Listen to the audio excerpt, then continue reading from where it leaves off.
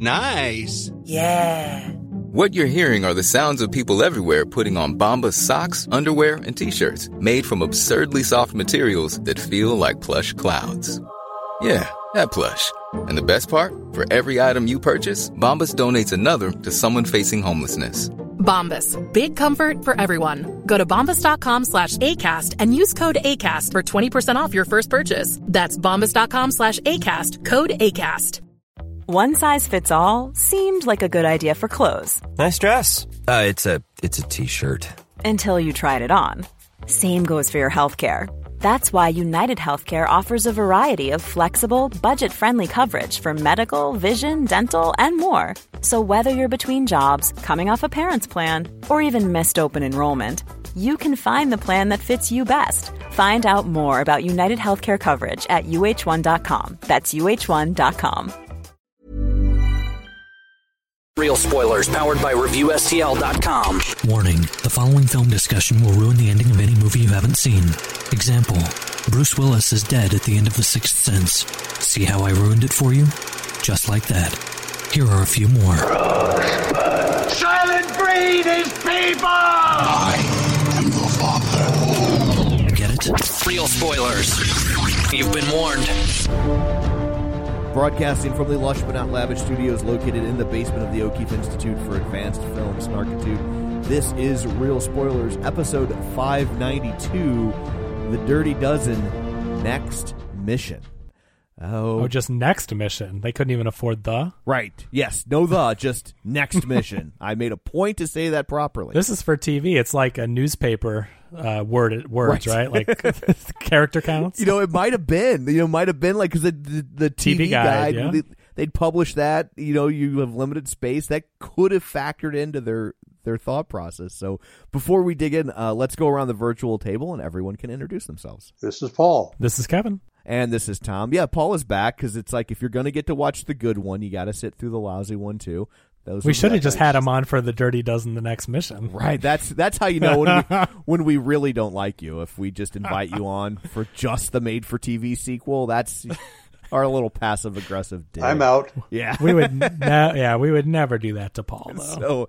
So, quick shameless plugs. Don't forget we're available on Apple Podcasts, Spotify, Google Play. Wherever you get your podcasts, you can find us. Be sure and subscribe so you never miss an episode. Check us out on Facebook, facebook.com/Real Spoilers. While you're there, like the page, join the group, and, of course, our Patreon, patreon.com/Real Spoilers, where for $5 a month, you get all sorts of bonus content, and you help out, and we appreciate it. So, there we go. So, Dirty Dozen, The Next Mission, war as hell, and you can really tell by just how much they've aged in what has to be 3 weeks. No kidding. Like, the first movie took place, within 3 weeks of the end of World War II. Like, it's right before D-Day, and now we get a sequel, and we'll get 2 more sequels, and I'm just like, what? How many missions are you cramming in there in those final weeks? Well, so Lee Marvin was 43 in the first movie, and I mentioned on the last episode, he looks like an old 43. I mean, I'm not trying to be catty or anything, but it's just it looks like he's seen some stuff. That is a 43-year-old today. Anyway. It's a rough 43. And this movie took place in what? Was it 15 years later or 18. something? It's 18 years. So the first one came out in 1967. This was this premiered, I think, February 4th, 1985, which also the February timestamp means this was a big deal. February is rating sweeps. Sweeps, yeah. Yeah, so it's you pull out, pun intended, your big guns for February, and they, and honestly, I mean, The Dirty Dozen is a big movie for them to, make an official sequel to that. I mean, to get Lee Marvin, to get Ernest Borgnine. Well, getting Ernest Borgnine wasn't quite so difficult. Getting Richard Jackal, I'm not sure how you say it. Jackal. Okay. Getting, them back probably wasn't as difficult, but to get Lee Marvin, the basically the face of that movie, that's a big deal for a TV. You think that's a big deal? They got Larry Wilcox for this. Larry Wilcox of Chips fame. Yes. So he's the Kevin, you mentioned how none of them are recognizable. None of them are recognizable to your generation. Most of them aren't, but Larry Wilcox would have definitely been recognizable because he was on Chips with Eric Estrada, which was a hugely successful show. I mean, it was one of the few TV shows that actually had their own action figure.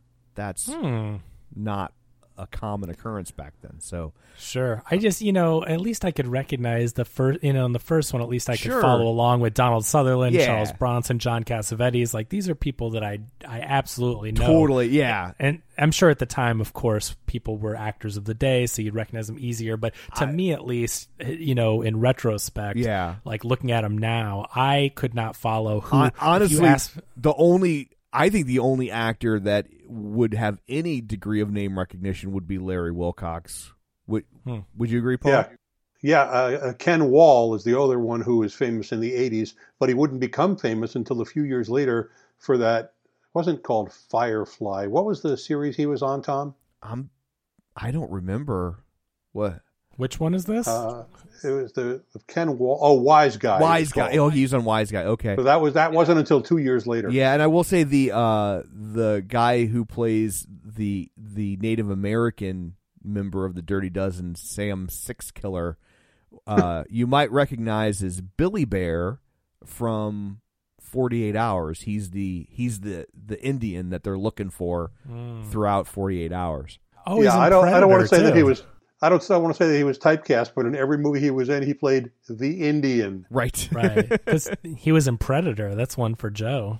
Oh, that's right. He was in Predator. You would recognize that, certainly. So, yeah. But yeah, like I find it fascinating that like they're trying to squeeze more stories out of this, and it's like the war is, for all practical intents and purposes, over. It's what I really found. I found a lot of things interesting about this movie, but this movie, I noticed, starts off and has almost the same script as the first one. Oh my God, there are multiple lines of dialogue that are lifted completely from the original. I mean, and it happens 7 or 8 times throughout the film. And I could not believe Ernest Borgnine and Lee Marvin talking like together. I mean, I could not believe how they were repeating the same lines of dialogues and even like the same jokes. Right.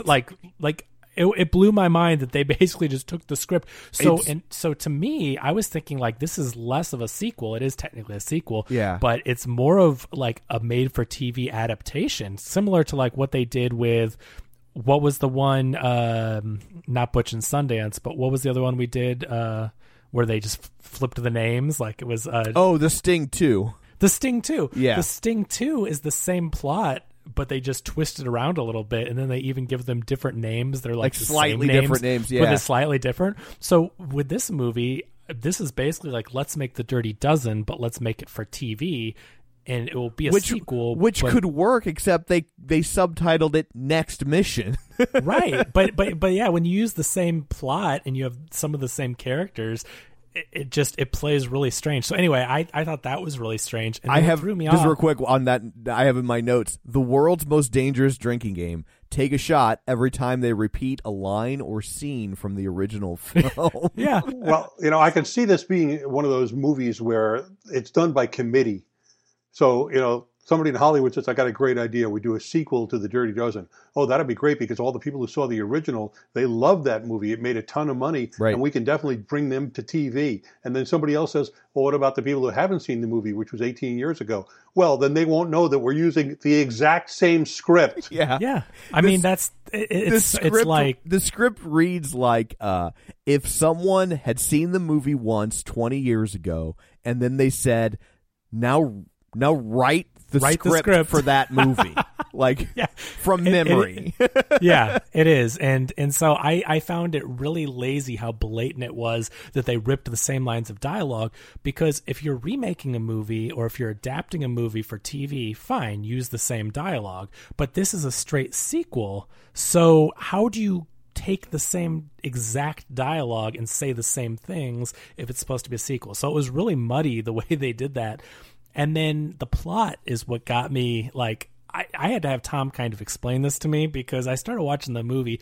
And so getting right into it, Ernest Borgnine is playing golf, and is he with like Scottish or someone from the UK? He's like with like a British guy and a French and other guy. forces. They're playing golf. And a French guy. You can tell you can tell he's French because he keeps going, ho, ho, ho. Yes. And he has a beret on, yeah. And he's golfing with a baguette, which was a really odd he's choice. literally holding a baguette, yeah. So anyway, the British officer is talking to Ernest Borgnine while they're playing golf. He ends up telling him that there's another Nazi officer that's going to kill Hitler. And he's like, whoa, we can't have someone kill Hitler. And like, I took it, and I was wrong, but I took it as like they're saying like they don't want Hitler to die because they have to kill Hitler. And so I didn't understand, and I asked Tom, I'm like, why is the plot of this movie that they have to kill someone before they kill Hitler? That seems awful. And Tom had explained it that this is very toward the end of Hitler's power and that he was doing a terrible job, and so that if someone younger and more motivated came in and replaced him, the war would drag out. Did I get that correct? Yeah, that's my take on it. It's so ridiculous on paper, and I get where they're coming from now that it's been explained, but when you told me that the Dirty Dozen has to go kill the guy trying to kill Hitler, I thought, what a ridiculous, as if the first one wasn't ridiculous enough. That just sounds ludicrous to me. I kind of like the idea. Like, it's ludicrous, but I mean, let's be honest, the first movie's premise is kind of ridiculous, right? So, like, that they would use all these death row people, like that. That's your best option, like that. No, it's not. But so it's like I'm kind of okay with the ridiculous thing, but using their own world that they've created, right? In the original Dirty Dozen, the premise was they were going to kill all these people at the chateau in France, right? Mm-hmm. And because it's this big giant Nazi party, it's a Nazi party for the Nazi party, and that there'd be all these leaders there, and it would cause, basically, it would kind of damage their talent pool and disrupt, the talent pool and put lesser qualified people in charge to make decisions in conjunction with D-Day, right? Right. So if your whole thing was let's disrupt the chain of command last time, well, if you assassinate Hitler, you should have theoretically created a power vacuum beneath him 2 weeks ago, right? Excuse me, are we talking about a TV movie that you're trying to apply logic to? That's all we've got. Good call on that. So we get into it, and it is it's the same movie essentially. So their goal is a little bit different, but it still has to do with killing Nazis. And he's just going around, meaning Reisman, played by Lee Marvin, going around. Ernest Borgnine even says, he basically, and not so many words, says, yeah, you've done this before, go ahead and do it again. Well, and I guess one of the little changes they make this time, which is, I guess, Lee Marvin was caught Reisman was caught, stealing liquor or something? Stealing whiskey, they said. And steaks. Yeah, whiskey and steaks meant for, superior officers. Right. He ended up stealing them and giving them to his men. So you're right, Reisman is actually going to do jail time, 3 years hard labor or something. Yeah, so, that's how they kind of coerce him into doing it instead, which is, you don't even need to do it. You can just order them to do it. It's the military. Right, that's kind of their jam. Not only that, if you're Reisman and you're in that situation and they caught you with that stuff, and the generals didn't get to have their filet mignon, wouldn't you go to them? Excuse me, did you hear about the chalet that I just hit? Right. Yeah. I took out 300 German officers, and we used gasoline. Did I mention any of that? Yeah. And really, you're gonna send me to jail for 3 years for taking some steaks? Dude, it should be called Reisman's Omaha Steak Company. He should get whatever he wants at this point. It's funny, he's gonna go to jail for stealing whiskey, not for turning a machine gun on a superior officer. Yes, that's exactly. Thank you. Go listen to the last episode if you haven't. I'm sure you have. But so it's ridiculous all around. But Ernest Borgnine says, like, I know the man for the job. And so they end up getting Reisman to do it because he's wanted for stake theft and whatever. So he assembles a team of not everybody you saw in the last movie. They just try to assemble the exact same archetypes, basically. Some of them are hybrids, but it's for all intents and purposes. You get your crazy guy, you get your token black guy. It's the same team. But I will say, what was really funny is I made this joke way before we watched the movie, but 2 or 3 weeks ago, I'm like, they really missed an opportunity by not calling this the Dirty Baker's Dozen. And then in this movie, they enlist 13 people, and Reisman's like, not a dozen, a baker's dozen. I just thought, I'm like, oh, okay. Man, how bored does Lee Marvin look in this movie? There are times when, like, I really feel like they had to do multiple takes to like edit around his eye rolling.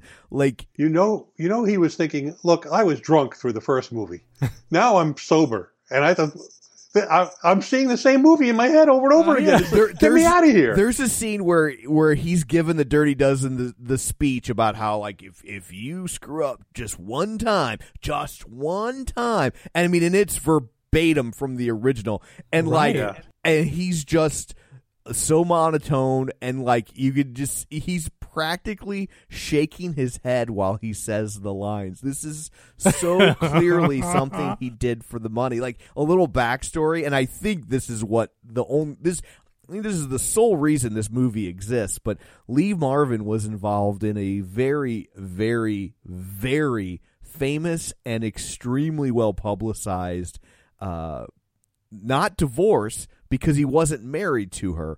But he was with this lady for quite a period of time, and it's actually the case where they coined the phrase palimony, which is alimony for someone you're not married to.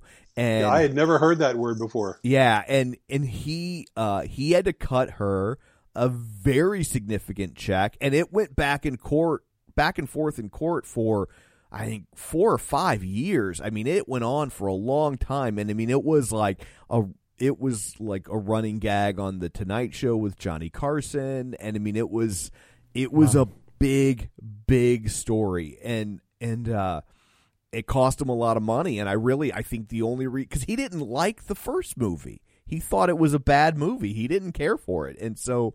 Well, I was reading that he said that it was a stupid movie while he was making it, but didn't he turn around and admit that it was a good movie? Like, once it was done, I read that he was like, okay, it's good. But I mean, he wasn't... It's not... but he immediately used the cachet that he got from The Dirty Dozen to turn around and make Point Blank, which is really... a really good movie, but very different. Like, he did not want to make these kind of movies. Yes, I could see an actor thinking that the material is beneath them and doing it for a paycheck. This going and doing a TV movie of The Dirty Dozen kind of makes me think of like Wesley Snipes or Nicolas Cage or John Travolta doing these just straight to DVD terrible movies because they need to pay their taxes or need to pay for whatever it is. Like, it has to be, because also, I don't know if anyone knows the story. I don't, but like 18 years later, what took so long to make a sequel, and why did they decide to do this? Does anyone know the reason? I would like to think that the Hollywood executives that the idea was brought to said, no, we're not doing that. Get out. Oh, so they sold it to TV. Yeah, I mean, my guess is twofold. Is one, Hollywood wasn't as sequel-driven back then. Like, I mean, I'm not saying it never happened, but now that's the first thing they, I promise you, like, in some Hollywood office somewhere, some executive has said, could we get a Schindler's List 2?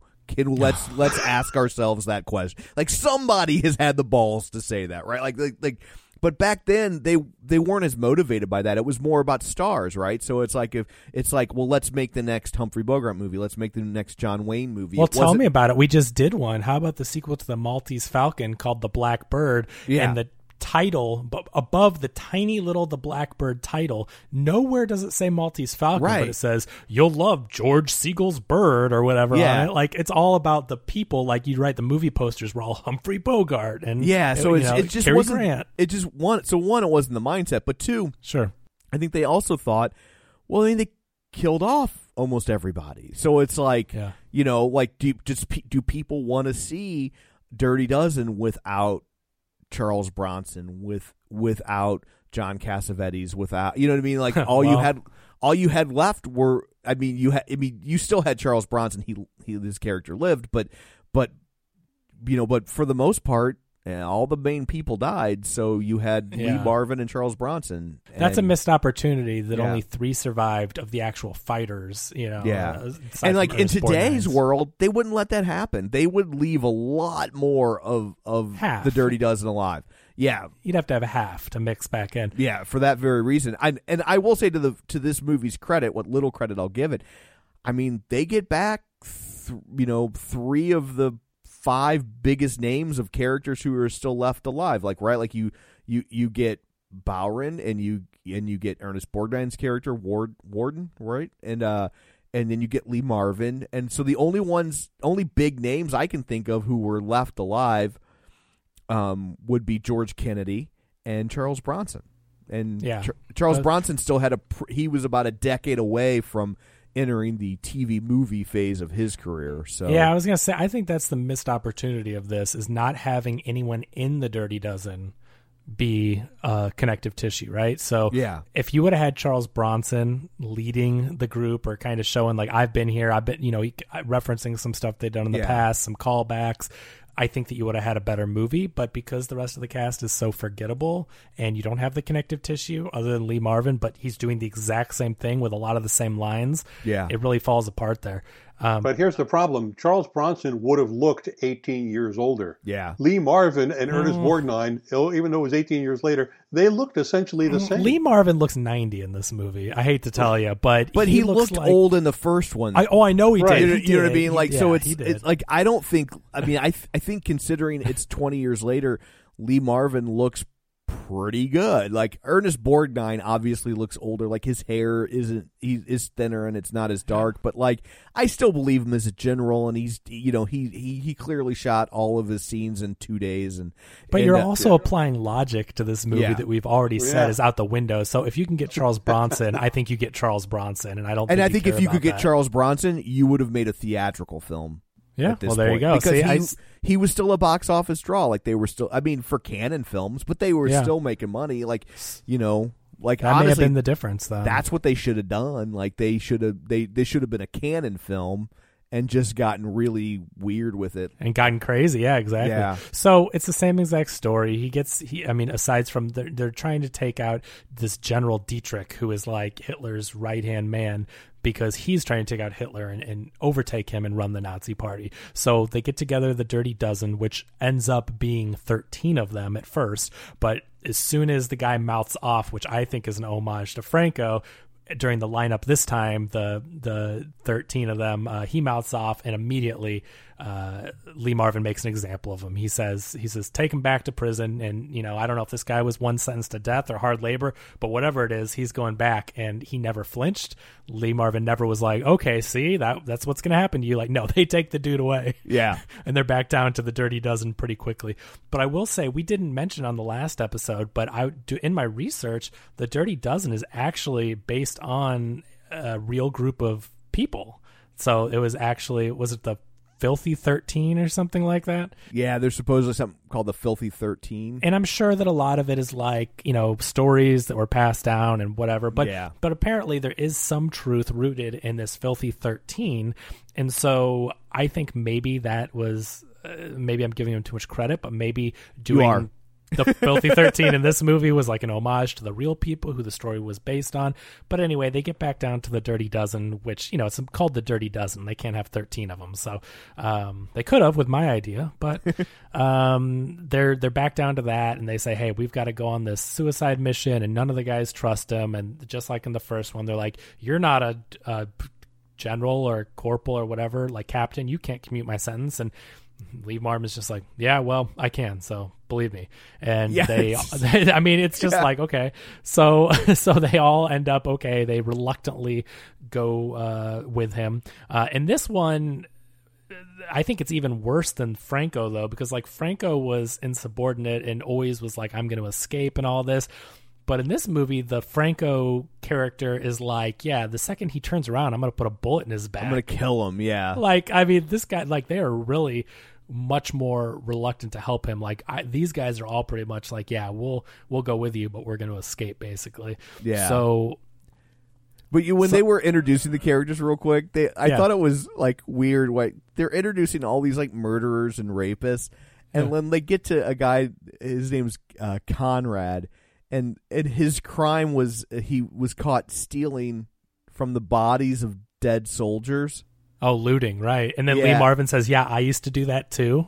No, Lee Marvin. He's like that's the one where he's like no, I think it's the guy who's taking German souvenirs that he was talking about. Yeah. Oh, I thought that's who you were talking. Okay, no, there's a guy that was stealing from the bodies of American soldiers. Okay, like and Lee Marvin doesn't even go in his cell. He's like, "Let me in there, and I'll kill him myself." But that's what I didn't understand. I thought but there was rapists and killers. I know, but I got it confused on. I thought they were the same person, but I didn't realize I must have looked away that they had cut to it because they literally are the same back and forth. If it's not the same person. Honestly, I kept getting distracted. I backed it up and watched it a couple times to make sure. So they just cut to the next one after that. They did. Because I heard him go, "Let me in there and I'll kill him myself," just like you after the rapists and everything.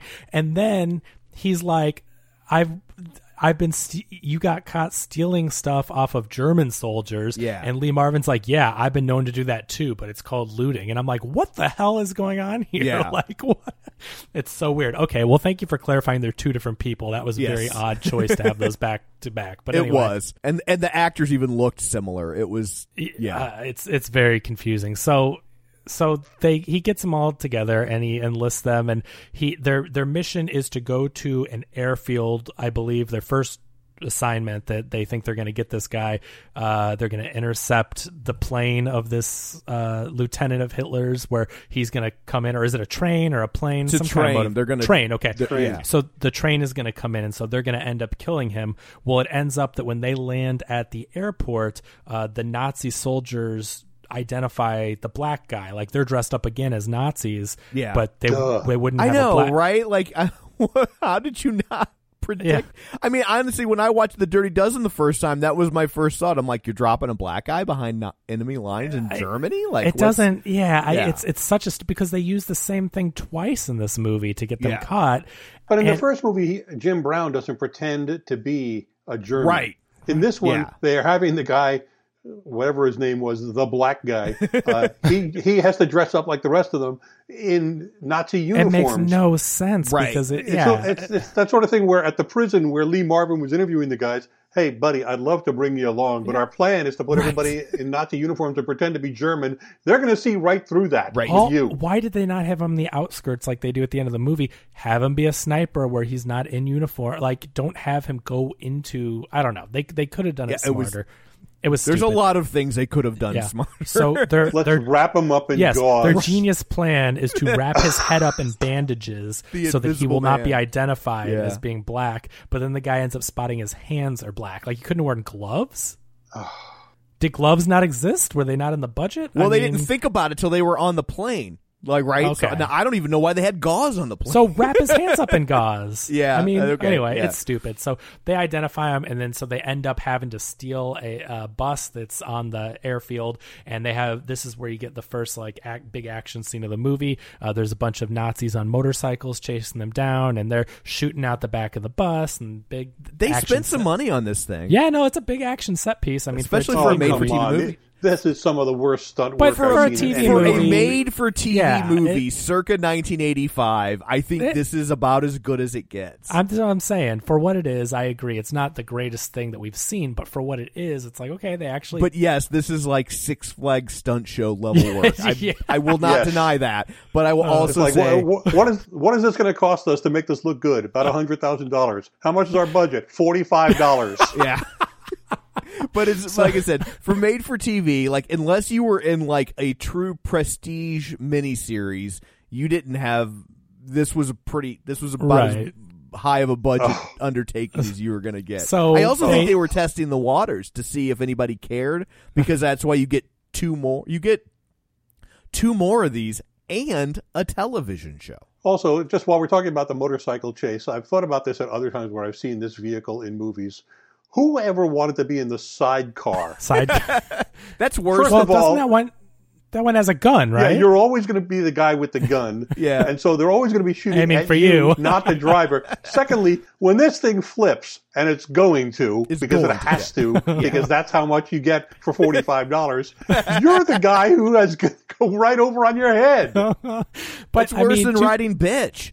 Yeah. I'd rather ride bitch.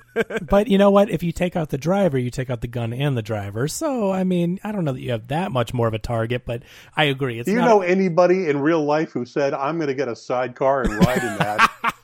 That's where Batman puts Robin.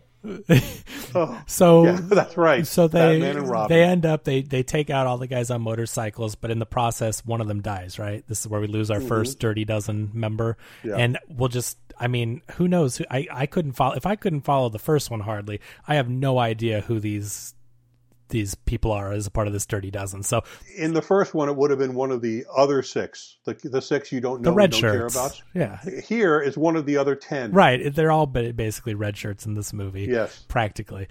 So they end up losing one of him, and then I'm reading online, causing a crash that claims the life of Anderson.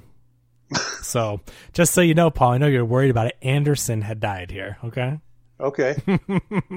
So, you know what? I'm looking on IMDb and it lists all the characters. Do they have just numbers or?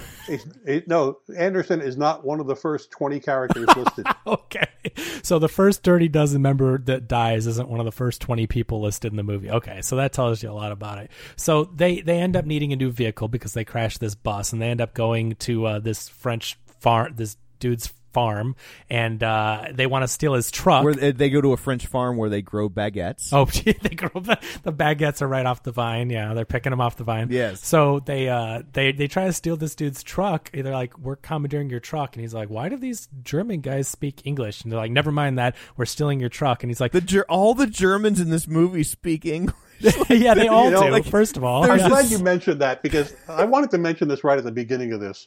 When I started to watch this on the DVD that Kevin got me, it's a special feature. You can't get this movie separately. To be clear, this movie is a special feature on the Dirty Dozen Blu-ray. You cannot even buy it individually. What's so weird, this movie is so hard to find. Like, I mean, it's on the Blu-ray and DVD as a special feature, but like, it doesn't stream anywhere. Nobody's illegally uploaded it to YouTube. It's not on another.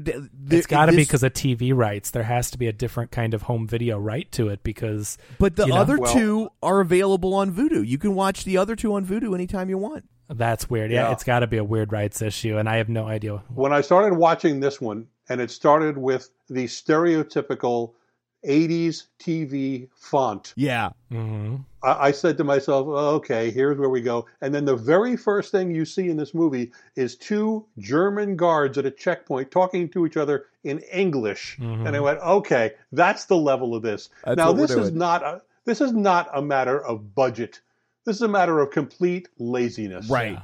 They couldn't get two people that spoke German and subtitle it. It matters. There's a scene later in the movie where I think we're about to get there, where they're hiding out in a barn and dressed up as Germans, and then the German soldiers come in and see other people who are presumably German soldiers and then speak to them in English. Yeah. Right. We're not trying to get like really nitpicky on this made-for-TV sequel 18 years later, but they're doing things that really take you out of it that wouldn't have taken that much thought. It's the fact that they put no thought and thought they just said this isn't necessary, like no one's going to care. But that's why this movie doesn't hold up, right? When you make little decisions like that, they all add up totally, and you don't get a great movie like the first one is. So, well, you know what? We're talking about the original movie 53 years after it was made and praising it as a great movie. I don't think I would have praised this one as even a movie 53 minutes into the movie. Touche. So the guy says, "Don't steal my truck." No, but I've got something you can use. And so he gives them this bullet riddled Mercedes that, they're making jokes about, saying, "Oh, this is a Mercedes Benz. It's a great car." Oh, it was. And one of the guys is like, "Yeah, I can have this up and running in 23 minutes. Like, okay. Like, he just knows. Yeah. He knows that, okay. And incidentally, they then all pile into this Mercedes like the Beverly Hillbillies. Yeah. And all I could think to myself was, the truck would have been so much better. What are you in a car for? Just steal the guy's truck. They had a You got 11 people. I know. That's what I'm saying. They had a conscience.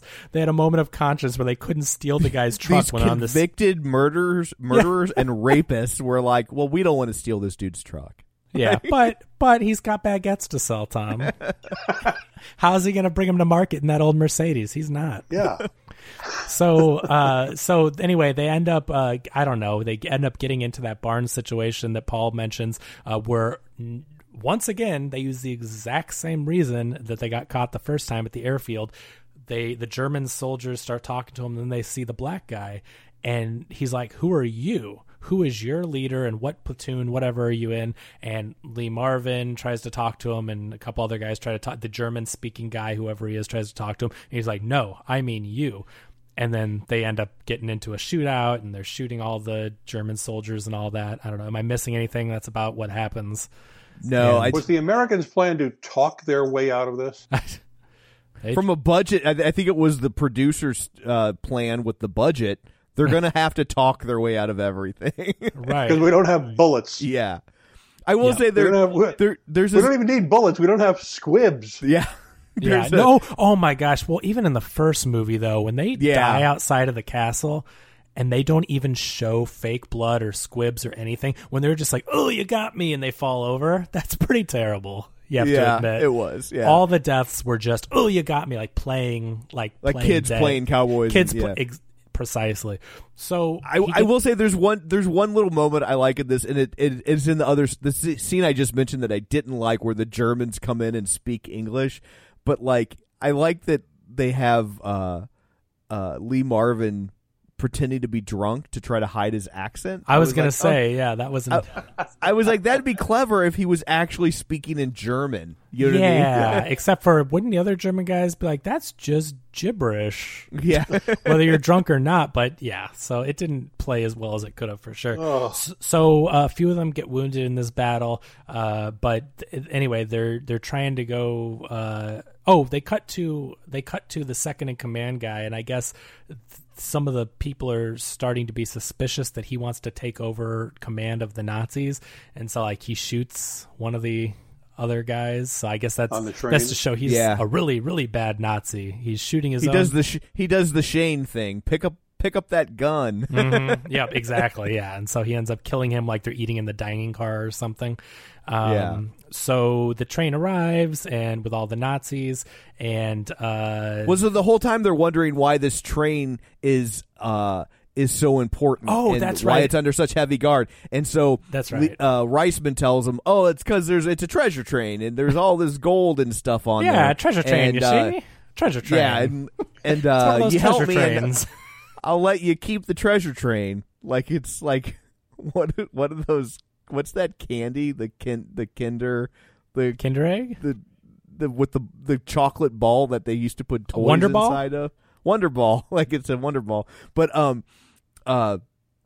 so he tells him there's all the treasure on there, and then he finally has to admit to them later that that was all just made up. And so they buy it because they're like, well, of course, in Nazi occupied France and Poland and all that, the Nazis would of course imprison all the Jewish people, and they would take all their artwork and their gold and jewels and everything. So, I mean, at least to be fair to the script, the Nazis were there's some logic to the theory. Yeah, they really were in history stealing all these people's, it was all horrendous, of course, and they were stealing all their belongings.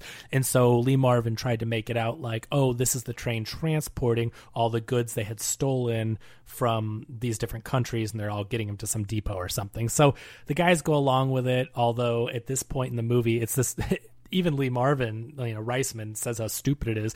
These guys are like, well, you had your shot. We were contracted to kill the second in command at the airport, and because we didn't arrive in time, or at the train station or whatever, and because we didn't arrive in time, our contracts are done. Like, it's the stupidest logic ever, and they're all trying to escape. Yeah, suddenly it's contract law. And so that's why Lee Marvin has to come up with this crazy idea, because otherwise he's not going to have anyone to fight with him. So they believe him, and they go about their business, and eventually, I don't even remember what happens other than when Hitler lands on the plane. What else happens in this movie? They get to the train, and then a plane lands. Mm-hmm. And I think that is pretty there's much not much. next. Yeah, there's not much else to it. Because it's a 2 hour. The movie was in a 2 hour time slot, which means there was 30 minutes of commercials. Sure, it's like an hour 25-minute movie or something. So yeah, by the time you take out the credits, not much happens. I mean, they get there to try to kill the second in command, and they end up giving the black guy the job as being a sniper, because this whole time it's like Lee Marvin just hasn't told him what his job is going to be. He's like, "Are you going to let me know what I'm doing?" And he doesn't. And finally, when they get here, they're like, here's a sniper rifle for you. Okay, so let me stop right here, because please. It's at this point, watching this piece of dreck, that I thought to myself, why do we need the rest of the Dirty Dozen? If the mission is to kill a guy with a this sniper general, rifle? Yeah. If the mission is to kill this general, you go don't there. need 12 people. Yeah, you don't need 12 people. You take the best guy who could shoot from a long distance and find where the general is going to be, and let him take the general out, and then leave. Isn't it a little easier to hide one person than 12? Yeah, like, they're sneaking around the countryside if they had as opposed to the plan in this movie, which is once he takes the general out, we'll then run 10 or 11 of us into a heavily armed airport facility and railroad facility swarming with Nazis. That can't possibly go wrong. It's so stupid. You're right. It's the plan in the first one relied on brute force, where this one is entirely stealth driven. Right, they were taking over a castle as opposed to sniping someone. So you're right. It's ludicrous. As much as this movie is basically like a soft reboot of the first one, or a made-for-television reboot, they just do everything worse. It's like laziness. If you watch the first Dirty Dozen and you thought to yourself, I wish this wasn't as good. Boy, do I have a movie for you. Yeah, I'm like, if only this wasn't so entertaining. I'm too entertained by this movie. Right. Like, I think with my constitution, I'm not ready for this sort of level of entertainment. What's better than 2.5 hours of jam-packed entertainment than 1.5 hours of terrible, boring, illogical acting? And let me go to one other piece of, again, screenwriting laziness. Please. The Larry Wilcox character, of course, is a country hayseed. Right. But he knew how to fly a crop duster back home. And he mentions that early on, and I think to myself, well, he's going to have to fly the getaway plane. Right. I don't know where they're going to have a getaway plane, but of course they're the same thing. Boy, let's talk about Larry Wilcox for a second. Boy, he was going for it. Yeah. he thought he was in a good movie. Like, this was his time to shine. Absolutely. But there's that scene where his character, when they're taking off in the plane the first time, he looks through the cockpit door and says, wow, look at all those buttons and dials up there. And then at the end of the movie, he's put in a plane with a lot of buttons and dials. Yeah. And it's not a crop duster, and he knows how to fly it, no problem. Go ahead and step on that right rudder and pull up on this. And what's with the faces he makes while he's flying like the plane? He is grunting. He looks like he's trying to poop. He does. The whole time he's flying the plane. I mean, I don't know how hard it is to fly 1945 German bomber planes, believe it or not. Apparently, it causes constipation. It is something else watching him fly this thing. You're right. He was going for it. You got to give him that. So the black guy ends up getting the German officer in his sights, but then who steps off this plane that arrives but Hitler himself? And so now he's got this moral quandary of, do I just take out Hitler, even though... Okay, I'm going to have to say, I kind of dig this scene. I kind of like the whole idea of, like, how do you not pull the trigger on I Hitler? 100% agree with you. He doesn't know the plan of the superiors. What I don't like is that they inserted the commercial break in the middle of yes, scene. while he's aiming the gun. Dun, dun, dun, dun, dun, dun, dun, New dun. Calgon. And then fade out. Hey, Hitler has just arrived at the airport. Try new Calgon with extra white rinsing action. Oh, don't put the ad for a Mercedes-Benz there. I'll tell you that. No. The new Volkswagen Passat. Right. So the guy who plays Hitler, like, that's his thing. He played Hitler 5 times. He's also the Hitler that you'll get in Indiana Jones and the Last Crusade. Really? Oh. Yeah, like he plays Hitler. He played Hitler 5 times, and just to show versatility, he played Himmler 3 times because he's they don't want to get typecast. That's some range. And but he's also in a very famous, iconic scene that I think almost anyone of a certain age will remember. But he is the actor who Darth Vader force chokes in Empire Strikes Back. Wow. Okay. So there you go. So is he British? Most all of them are British, and almost all of them are. Yeah. Well, let me mention something else about this guy. I didn't know any of that you just mentioned until just now, Tom, and I realized in this movie he says no lines, which means he got paid minimum scale. He played Hitler in a TV movie and got paid $100. Oh, jeez. You would think that there's like some sort of bump for having to play Hitler. Like you get extra. Like if you're going to be like the face in an ad for a drug for STDs, like you should get extra. I think you get an extra Wiener Schnitzel in the commissary. That's about it.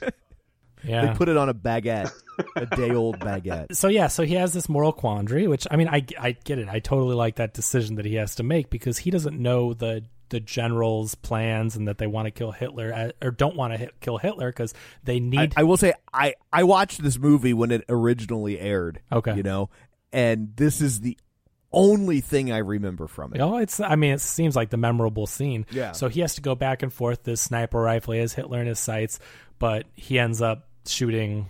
I don't know what the other guy's name is. Whatever, not Hitler. The second in command, General Dietrich. Sorry. Yeah. He ends up killing the other guy.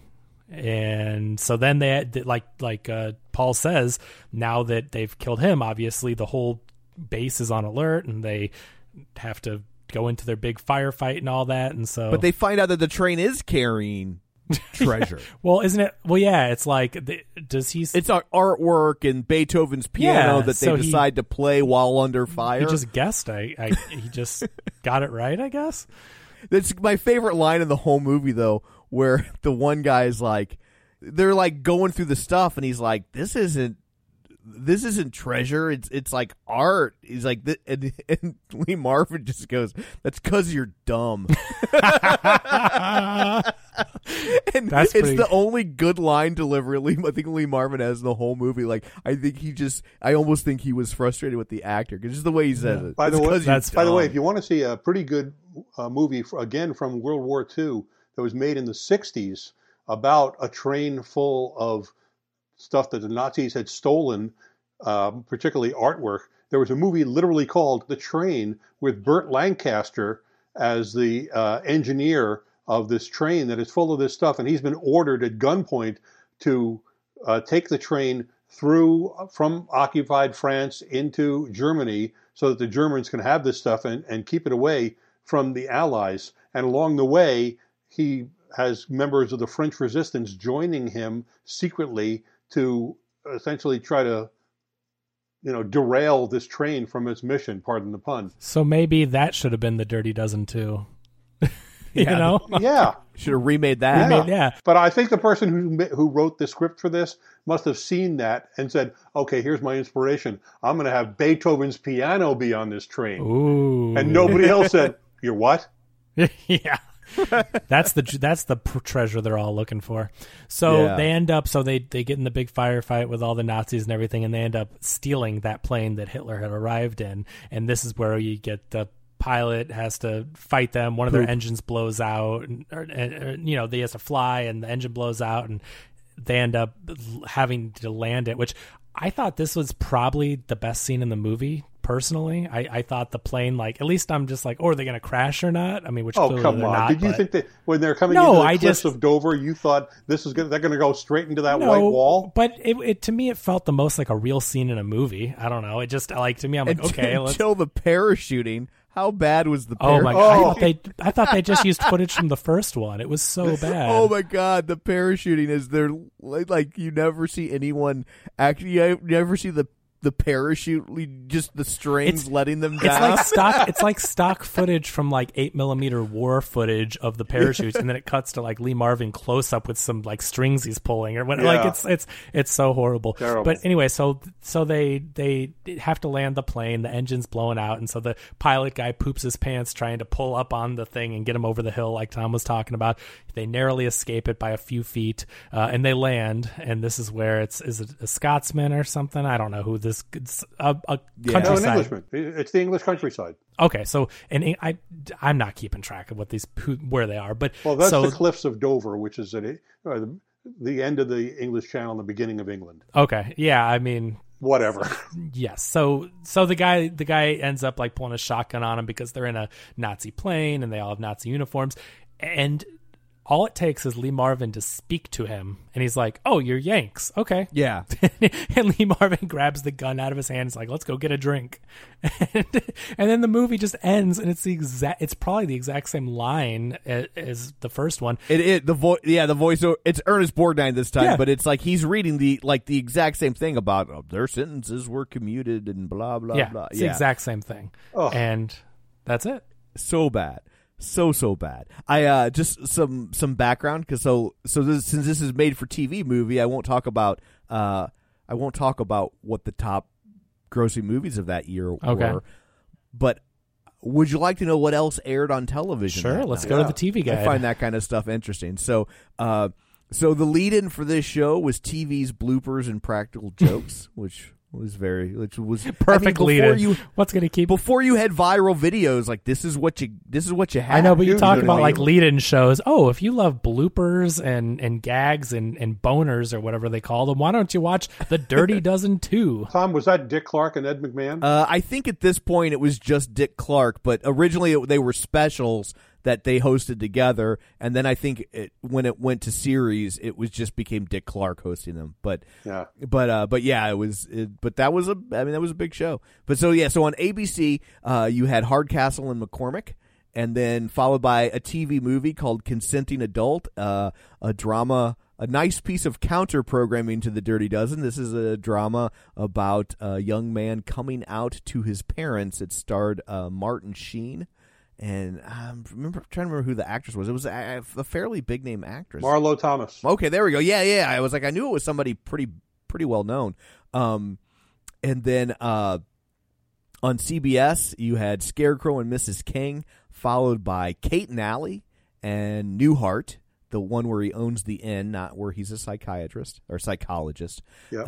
And then in the 10 o'clock hour, 9 o'clock Central, was Cagney and Lacey. So that ran against the Dirty Dozen, which and in case you're concerned, Dirty Dozen Next Mission won the night with a 23.8 rating. Wow. So Consenting Adult got a 23.1 though. It was a close call, but Dirty Dozen did win the night. I mean, people tuned in to see this thing, and they sold their ads, I guess. And you do get more of them, right? Like you get in 1987. Well, that's true. Yeah. In 1987, you'll get the Dirty Dozen Deadly Mission, and then in 88 you'll get Dirty Dozen The Fatal Mission, which I don't know if they realize deadly and fatal both mean the same thing. So is there any connective tissue other than bringing an actor back from the first one? Are the characters connected in any way? Do you know? So I have not watched those, although I believe as of this recording, both of those are available to watch for free on Vudu with ads. Okay. But so Lee Marvin died in 87, so my guess is he was in probably too poor of health to be in the next one. Mm-hmm. So they bring in Telly Savalas, who played Maggot in the first one. He's not playing Maggot because, one, that character's dead. That would be difficult. Two, that would make no sense that they would put him in charge of anything. The only cast member that returns at this point is Ernest Borgnine. So that's the sole connective tissue that's left. So is he in all of them? He's in all of them, but yes, he's in all of the made-for-TV movies, correct. Wow. And so All of these aired on NBC, and then the plot of this one, learning of a Nazi plot to attack Washington, D.C. with a deadly nerve gas, Major Wright leads 12 convicts on a suicide mission deep into occupied France to destroy the secret factory where the poison is made. So at least you would need 12 people for that. Like, that's, Right. And I think the biggest name in that one was probably among the Dirty Dozen was probably Bo Svensson, who's best known as the guy who replaced Joe Don Baker in the Walking Tall franchise. Oh, and wow. then you get the next one in '88, which is called The Fatal Mission. Telly Savalas returns. Ernest Borgnine is also back. The plot concerns Major Wright and his convict commando squad attempting to stop 12 top Nazis who are trying to organize a Fourth Reich. So there's a mirror Dirty Dozen. I guess we could call them a dirtier dozen. The Bizarro Dirty Dozen. I'm looking at the IMDb listing of the cast here. Jeff Conaway. There's some big names in this Jeff Conaway, one. who was on Taxi and never did anything after that. Eric Estrada. He was in Grease as well. And he was on one of the Stargate spinoffs, I believe. Okay. Eric Estrada. Well, since Larry Wilcox had gotten to be in it, the other guy from Chips finally gets to be in the third sequel. Ernie Hudson, who was just never able to cash in from his time as the fourth Ghostbuster. So he's in this. A fighter named Ray Boom Boom Mancini, and a football player named John Matusak. And then right down towards the bottom of that page, Heather Thomas. You get your first female Dirty Dozen member. Really? That is correct. Who I think was famous at the time for co-starring with William Shatner in The Fall Guy. No, The Fall Guy was Lee Majors. Oh. The Fall Guy was Lee Majors. William Shatner was T.J. Hooker. Was T.J. Hooker. There we go. Yeah. Thank you. But Heather Thomas, I think, was in The Fall Guy. She was.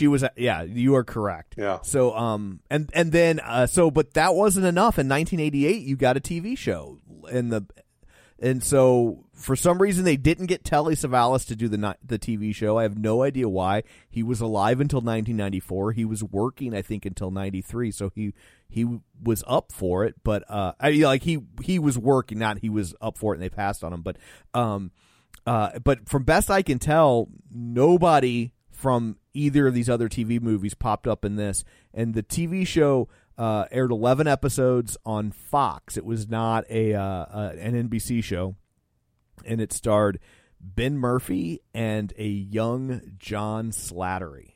Interesting. Who people might know would probably most likely know as Roger from Mad Men, and a young Ian McShane pops up on an episode. So now I never saw that original series, but if that were like a Netflix or Amazon Prime Video series now, it would be 10 or 12 episodes, but it would all tell one story. And that's not what this show. All of these episodes, I don't think they've ever been released legally, but all of the entire series seems to be on YouTube bootlegged. If anybody cares enough to go watch it, thanks. It actually, it actually got a good. When I was researching this, I came across a review from the LA Times, and they actually gave it a good review. They were like, for what this is really well done. I think each week it was a different mission, which is dumb for a show like this. I was thinking the same thing Paul said, which is that one season should be a whole mission, but it actually got a pretty solid review in the LA Times. So, for whatever it's worth, if that's what you're into, check it out. Did either of you say? I think I heard one of you say in the first episode that we did about the original Dirty Dozen that they're working on a remake now. Mm-hmm. Yeah, David Ayers, the guy who was behind Suicide Squad, is a huge fan, and he is attached to a remake of The Dirty Dozen. See, now to me, a huge fan of The Dirty Dozen would say, no, you don't need to make a remake. Show the original. Well, he's already done it, too. I mean, Suicide Squad is such a spiritual remake of The Dirty Dozen. It's interesting that they went and, instead of being like, okay, he kind of did that, but did it in an interesting Marvel-esque way of like a genre film that fits with this story. Right. They're like, oh, yeah, he did it. Okay, now let's really do it. Like, he's... It's odd. So many things in Hollywood get bandied about and never happen. Like That's true. Like we talked about last week, the Ellen DeGeneres reboot of Oh God. Like that never came to fruition. So right, just real quick, returning to the original movie, I just found this interesting. Some of the people behind the Next Mission, the original movie that we're talking about, not the. Oh, okay, gotcha. So it was directed by Andrew V. McClagan, who, interestingly enough, directed another made-for-TV sequel to a World War II movie. In 1989, he would make Return from the River Kwai. Oh, really? I just thought it was weird. But this is a real director, though. Like, he made 5 John Wayne movies. I mean, not great ones, but they were still trusting him with John Wayne movies. Okay. So that says something. But he also directed, for our nerd friends, they'll enjoy this. He is responsible for what would be, in my opinion, one of the greatest episodes of Mystery Science Theater 3000. He directed the Joe Don Baker classic, Mitchell, which, if you haven't seen Mitchell, I cannot recommend that episode of MST3K highly That's enough. great. So he did a terrible movie that made for a great episode of him. Yeah. And then the writer of the Next Mission, which he shouldn't get the credit, they should have just gave it to the guy who wrote the first movie, but was Michael Caine, not that one, and Cane. He wrote the Tom Cruise movie All the Right Moves. Okay. I've never seen that one.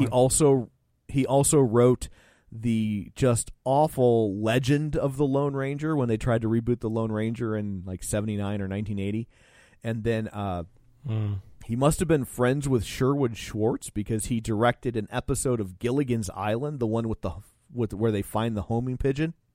And he also directed an episode of The Brady Bunch, the one where they get the pool table in their garage. Nice. So I just found those things interesting and thought I would pass them along. So they more interesting than the movie, certainly. Yeah, that's for sure. So anyway, I guess that's all of that then, right? So that's it. Well, I guess let's go around the table and everyone can say where to find them. This is Paul. You can find me on my website, harrisonline.com. And this is Kevin. Follow me on Twitter at Kevin R. Brackett. And this is Tom. You can follow me on Twitter at Roger Kubert or on Facebook at facebook.com/Tom O'Keefe. Find the show online at facebook.com/Real Spoilers. While you're there, like the page, join the group, and of course our Patreon, patreon.com/Real Spoilers. So that's it for this one. Next week, it looks like we will return to doing some new releases. We're going to tackle the new Andy Samberg movie Palm Springs and the Charlize Theron movie The Old Guard. I don't know if it's got a the or not. The Old Guard. Okay, both. And Palm Springs is on Hulu and Old Guard is on Netflix. So if you want to play along at home. So anyway, that's it for this one. Thanks for tuning in. And until next time, Flake crushes Enchantress's heart. Now that we're alone, Coop, there's something I want to tell you. Remember when you had the crabs and the only thing that made you feel better was this lotion? Well, I found another use for it. It feels so good. It makes me want to sing. Just like that night we spent in the tattoo parlor in Chicago. Come on, baby. I'm too sexy for my shirt. Too sexy for my shirt. So sexy it hurts. And I'm too sexy for my car. Too sexy for my car. Too sexy by far. Mom deserves the best, and there's no better place to shop for Mother's Day than Whole Foods Market. They're your destination for unbeatable savings, from premium gifts to show-stopping flowers and irresistible desserts. Start by saving 33% with Prime on all body care and candles. Then get a 15-stem bunch of tulips for just $9.99 each with Prime. Round out Mom's menu with festive rosé, irresistible berry chantilly cake, and more special treats. Come celebrate Mother's Day at Whole Foods Market. Even when we're on a budget, we still deserve nice things. Quince is a place to scoop up stunning high-end goods for 50 to 80% less than similar brands. They have buttery soft cashmere sweaters starting at $50, luxurious Italian leather bags, and so much more. Plus, Quince only works with factories that use safe, ethical, and responsible manufacturing. Get the high-end goods you'll love without the high price tag with Quince. Go to quince.com/style for free shipping and 365-day returns.